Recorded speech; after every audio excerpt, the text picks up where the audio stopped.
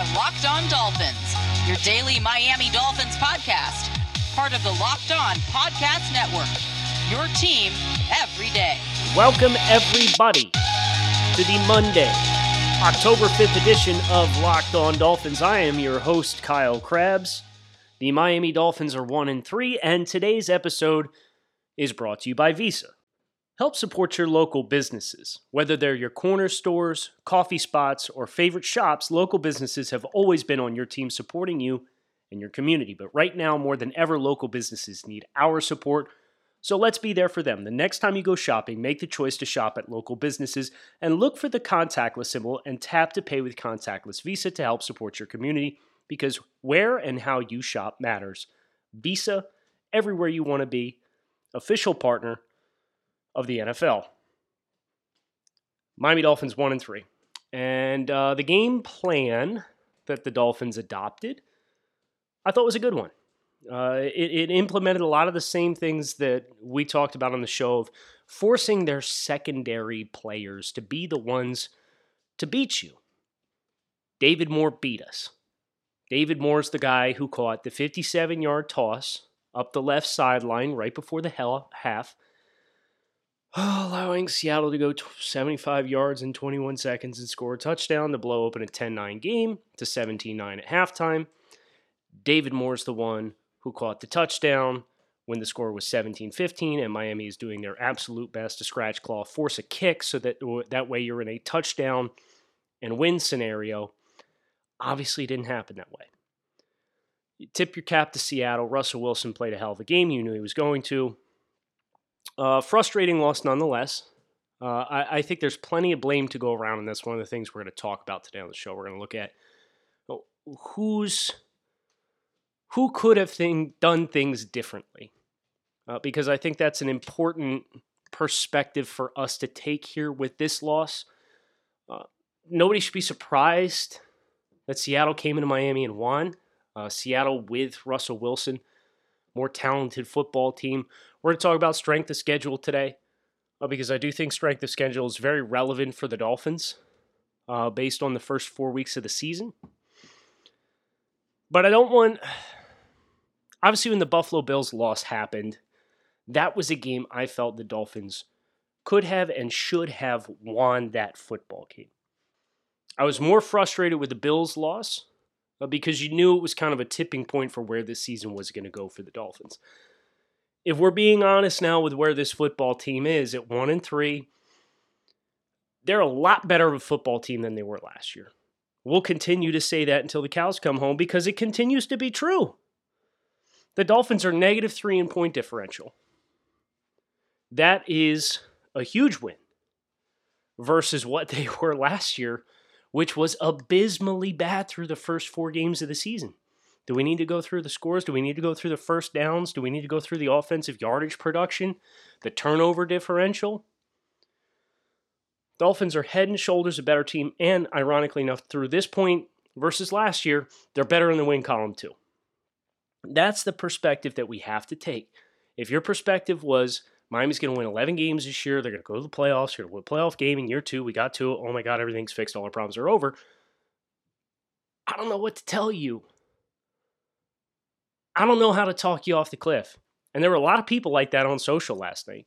Oh, fire Brian Flores. No. Get out of here. Miss me with all that irrational BS. Chris Greer's got to go. He drafted Igbenogany in the first round. No. And here's the thing about Noah. I'm not going to make excuses for Noah's play. I'm not going to make excuses for the Dolphins at all. You are what your record says you were. You're 1-3. You're a young team that doesn't know how to win yet. That's who the Miami Dolphins are as a team right now. But Noah Igbenogany, playing in a role for the Dolphins, so prominent early on, as a defender who only played 2 years of defense at college at Auburn. And you can't say, well, then the Dolphins shouldn't have drafted him in the first round. The Dolphins didn't draft him in the first round to be the number 2 corner. Byron Jones is hurt. It'd be different if they just drafted him and didn't sign Byron Jones when very clearly the plan was we're going to have physical guys outside in press and Noah's going to play the nickel. Well, Noah can't play the nickel because your other alternatives are Jamal Perry and Nick Needham. And Nick Needham got another flag down here in the red zone because he panics. So, I get it. I'm not thrilled with Noah's play to this point either, but a little bit of patience and a little bit of perspective that the Dolphins aren't drafting players in year 2 of a rebuild that they're going to help us win in 2020 or we're not going to consider them. Why? This was always a multi-year deal.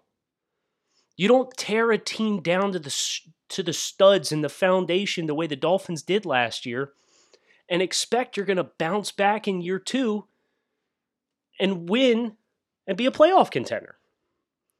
And then you add in everything that happened with the coronavirus. It's understandable for the Dolphins to be where they are. And where they are, regardless of all the issues and hurdles, exponentially further ahead than what they were last year. I teased strength of schedule. Let's get into strength of schedule. You know how many teams in the NFL have played a tougher first 4 games than the Miami Dolphins? According to Pro Football Reference, 2. The New England Patriots, who play tonight, and presumably, without Cam Newton, will fall to 2-2. And the Las Vegas Raiders, who are also 2-2. Pro Football Reference looks at all the dynamics, the offensive production, the defensive production, the efficiency, the advanced statistics, and it gives you an expected wins and loss for the games that are being played. The Dolphins' caliber of play on the field, not the end result, but their expected wins and losses through 4 games, according to Pro Football Reference, is 2-2.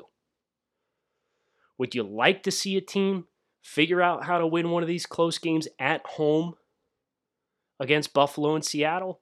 Yes. That's the next step for this team. But here's the silver lining, and I hate consolation prizes, guys. I do, but context is important. Russell Wilson and Josh Allen are probably 2 of the top 3 MVP candidates through the first 4 games of the season, and both have led their teams to 4-0 records. What are you going to do? What are you going to do? You get both these guys in a kill shot scenario. Josh Allen, it's 24-20, 3rd and 9 at midfield, and the dude goes over the top for a 50-yard touchdown to put him up 11 with 2 minutes left. In Seattle, their headset goes out. Miami kicks their 5th freaking field goal of the game, and we're going to get to that in a minute. Miami kicks their 5th field goal of the game to move the score to 17-15. Seattle's headset goes out. No communication from the coaching staff to Russell Wilson. Russ starts calling the plays on his own. We take that darn deep cross. The book on the Dolphins is clear. Run the deep cross, they can't cover it. And right now we can't. I don't have any answers for how to fix it at this point. Linebackers got to be more aware. Maybe we start running inside shade. Get our corners set up inside from the jump. I don't know. I don't know. They ran the deep cross. Tyler Lockett gets, I think, his second catch or first catch. It was the 30-yard. And then they run the jet touch pass. And then next thing you know, they're in the end zone. Because the Dolphins' defense was not ready. We had too many guys on the field. Tried a late substitution. Communication was an issue that stood out to me defensively quite a bit in this game. A lot of talking up until the snap of the football, which communication's good. But the fact that there needed to be that much, and it seemed like on some of these plays, guys weren't ready for the snap because they're talking to each other. DK Metcalf's first catch, I felt, was the same thing. Xavier Howard was not fully in his stance. He was talking at the snap of the ball. So these guys, I think they'll get it figured out, right? I think they'll get it figured out. But these are the growing pains that come with a rebuild and being the second youngest team in the NFL, who's talented but inexperienced and raw. And then conversely, being all of those things and having to play the third hardest schedule in the NFL through 4 weeks, including 2 MVP candidates and the greatest head coach of all time, who gets to roll out his first brand new offense in 20 years with a full offseason of install. Could you pick a less enviable opening slate for an inexperienced team that had a very restricted offseason than that? I can't. So the Dolphins are 1-3. We'll talk more about this game, but first, little message from our friends over at DoorDash. DoorDash is the app that brings you the food you're craving right now directly to your front door. Ordering is easy. Open the DoorDash app, choose what you want to eat, and your food will be left safely outside your door with the new contactless delivery drop-off setting. With over 300,000 partners in the US, Puerto Rico, Canada, and Australia, you can support your local go-tos or your favorite nationwide restaurants like Chipotle, Wendy's, and Cheesecake Factory. Many of your favorite local restaurants are still open for delivery. Just open the DoorDash app, select your favorite local restaurant, and your food will be left right outside the door.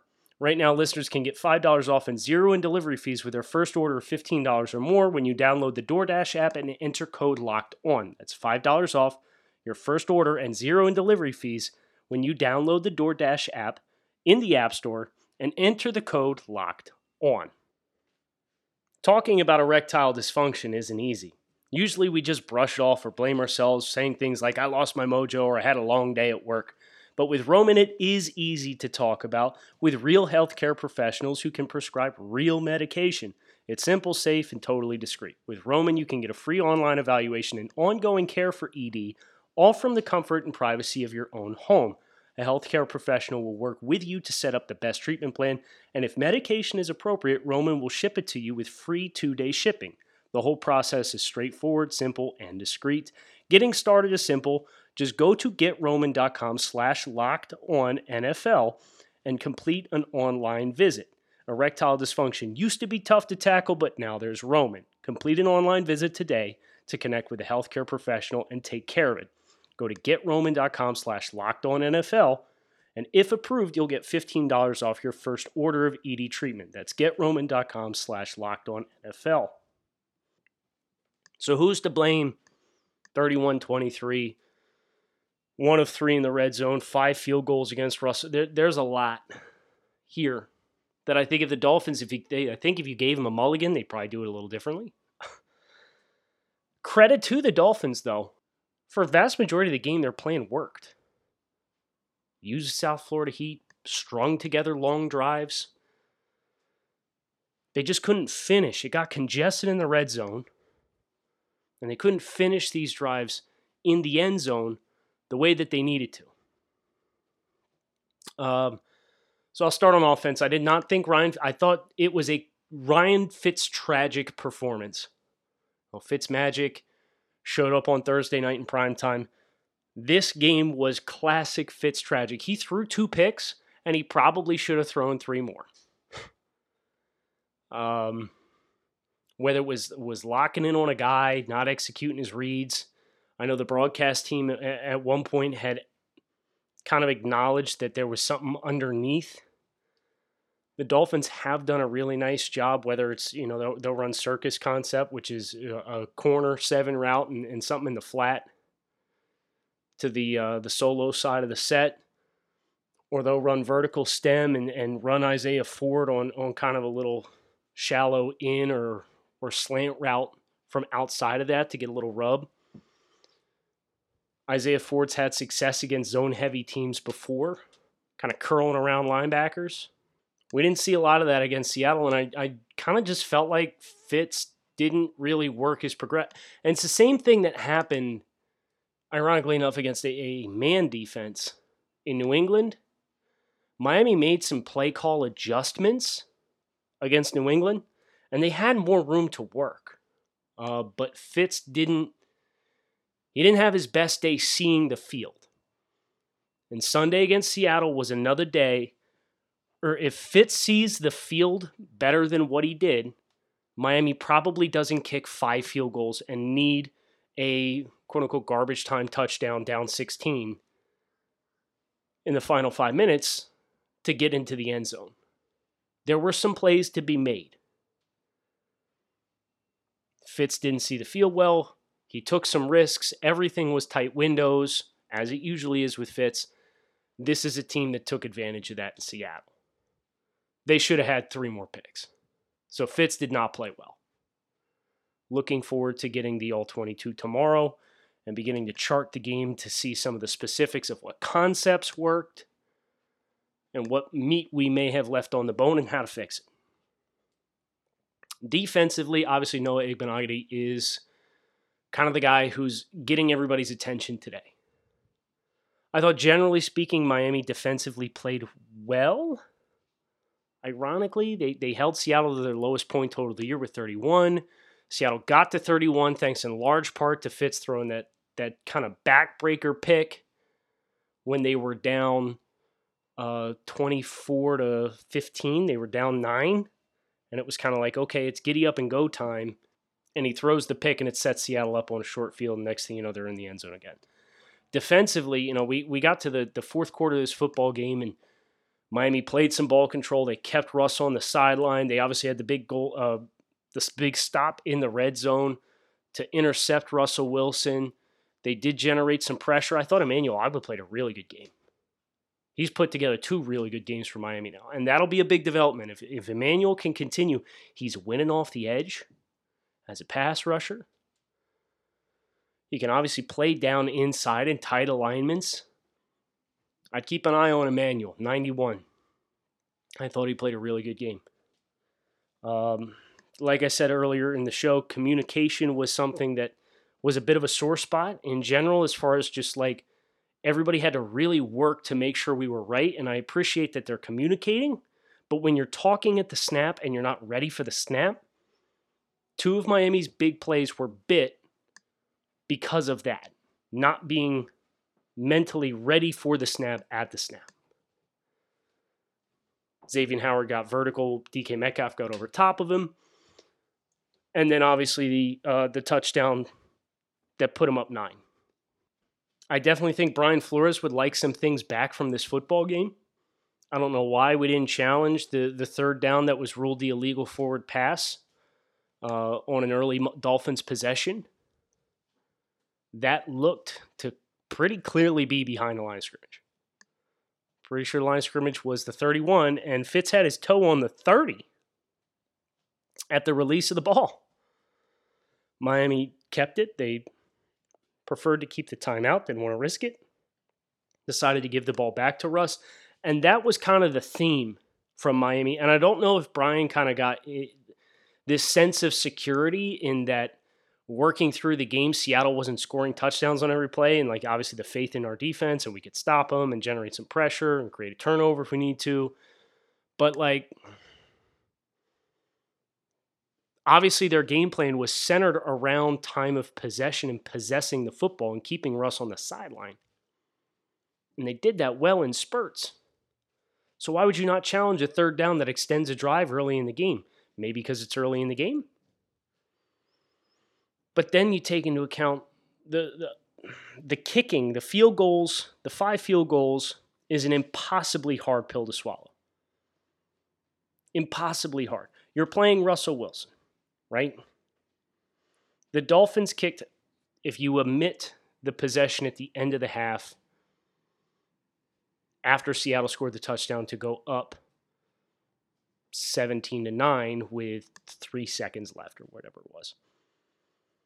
The Dolphins kicked field goals on 5 consecutive possessions. 4th and 3 from the 11, 4th and 4 from the 27, 4th and 5 from the 25, and 4th and 5 from the 11 at the end of a 17-play drive. And you kicked field goals in all those scenarios. I'm not going to fault you in the early in the game for kicking on 4th and 11. Absolutely. Low percentage play. But if the Dolphins hit on just 50% of 4th and 3, 4th and 4, 4th and 5, and 4th and 5, including twice from inside the Seattle 15-yard line. you're going to walk away with more points. You could have potentially added 8 points. Boom, there's the difference. But you've got to score touchdowns against elite quarterbacks. And Miami could not. And I'm curious how much remorse Brian Flores may have for not challenging and kicking 4 field goals on 4th and 5 or less when facing an elite quarterback. Which was oddly uncharacteristic for Brian because Brian has been so aggressive for so much of the season, including all of last year, playing aggressively, going for it on 4th down. We didn't get any of that from Brian. So I think that it's too early to say it's a trend, right? It's just one game. It's a very small sample size, but I'd like to see Miami kind of get some of their mojo back aggressively and coach to win the game because that game could have been won. Granted, Ryan Fitzpatrick playing off all day didn't help. It's going to make it exponentially harder to win that football game. But that game was there to have been won. And if you kick field goals on the possession from the 25 and the 27 on 4th and 4 and 4th and 5, but you go for it on 4th and 3 from the 11 and 4th and 5 from the 11, and you get both of those, and you get touchdowns on both those possessions instead of field goals, all of a sudden we're cooking with gas. We got 8 more points. Now it's 28 or 31-31. Built Bar is a protein bar that tastes like a candy bar. And guys, I mean it. These things are delicious. They were delicious even before Built Bar completely revamped their formula and created the world's best protein bar. With 20 grams of protein, under 200 calories, and 1/7 the grams of carbs and sugar of your typical protein bar, Built Bar can be something for everybody. Whether it's a delicious midday snack, a post-workout meal, or something keto-friendly if that's required for your diet, Built Bar is the way to go. And BuiltBar.com has the offer for you to get you into the game with Built Bar. Use promo code LOCKEDON and you'll save $10 off your next order at BuiltBar.com. So go to BuiltBar.com, use promo code LOCKEDON, find out what all the fuss is about for yourself. I'll close with this. The Miami Dolphins did not get any favors from the officiating crew in attendance yesterday. Now, I'm not going to sit here and make excuses, the refs cost us the game or anything like that. I don't think that's true. I think the Dolphins' execution on both sides infinitely hurt their chances more. Some of the conservative approach to the game plan on 4th downs, Ryan Fitzpatrick's poor performance as far as seeing the field. With Tua, that's a different show. I'm not going to do it today. I'm not going to do it today. We're not going to talk about Tua today. If Fitz plays like he did in Jacksonville against Seattle, first of all, you probably don't get some of those 4th downs. Those decisions are easier to make. I thought Miami's defense played well enough to win the game. Well enough to win the game, which is really weird. They scored 31 points. Whatever. The Dolphins had the right blueprint. They were in a position. They were within 2 points midway through the 4th quarter at home against a superior team. Just like in Buffalo, right? 4-point lead. Okay, what can they do with it? They fumbled it. They fumbled the bag. They fumbled the bag against Seattle too. Young team learning how to win. Whatever. I'm fine with it. It's one thing to learn how to win against the New York Jets of the world and the Cincinnati Bengals of the world and the 7-9 Indianapolis Colts of the world. Beating good teams, it comes down to those few late game plays. Miami's process is good. Their results will follow. The strength of schedule, it's impossible to be any harder than it is now. The next 8 games that we play, we do not face a single elite quarterback for the next 8 games. And based on the play of everybody through the first month of the season, the Dolphins have played 2 already. Plus the greatest coach of all time. But back to the referees. I don't know how there's not a defenseless receiver call on targeting or unnecessary roughness, on the ball that got checked down. I believe it was Gaskin in the flat where he got cracked in the head. Refs ate their flag. Well, that's convenient. Seattle finished the game with no penalties against them. And we had the whole snafu regarding the measure and the spot on the third down near midfield with a minute left in the game. Was Miami going to get the ball back, go down the field, score, get a 2-point conversion, force overtime, and then go on to win the game? I mean, if they go to overtime, if they forced overtime, like, you feel pretty good about your chances because you'd had momentum. You'd have scored 16 unanswered points in the final 5 minutes. No, they weren't going. That game was not going to break for them at that point anyway. But for that game and for that door to be slammed shut like that is so freaking lame, because if you force fourth down, you put Seattle in a conflict. You say, we think we can get 6 inches, and for them to go for it? Because if they go for it and you stop them, now you got the ball at midfield, no timeouts, but you got a minute of game clock to work with at midfield. Or Seattle can punt the ball and guarantee you're at least going to get a possession back. Didn't look like a first down to me. They got a generous spot, first of all, and granted, they were never going to change the spot. And maybe it was the camera angle. Some people say, oh, well, the camera angle is slightly askew off to the side. When I see Dolphins players getting down on their hands and knees to look at it, it tells me that it was probably a little bit more than just a close camera angle. Those players were convinced it was fourth down. Ref said, nope. Picture, video evidence said, nope. First down, game's over. Let's get out of here. Disappointing way for the game to close. Refs didn't cost the Dolphins the game.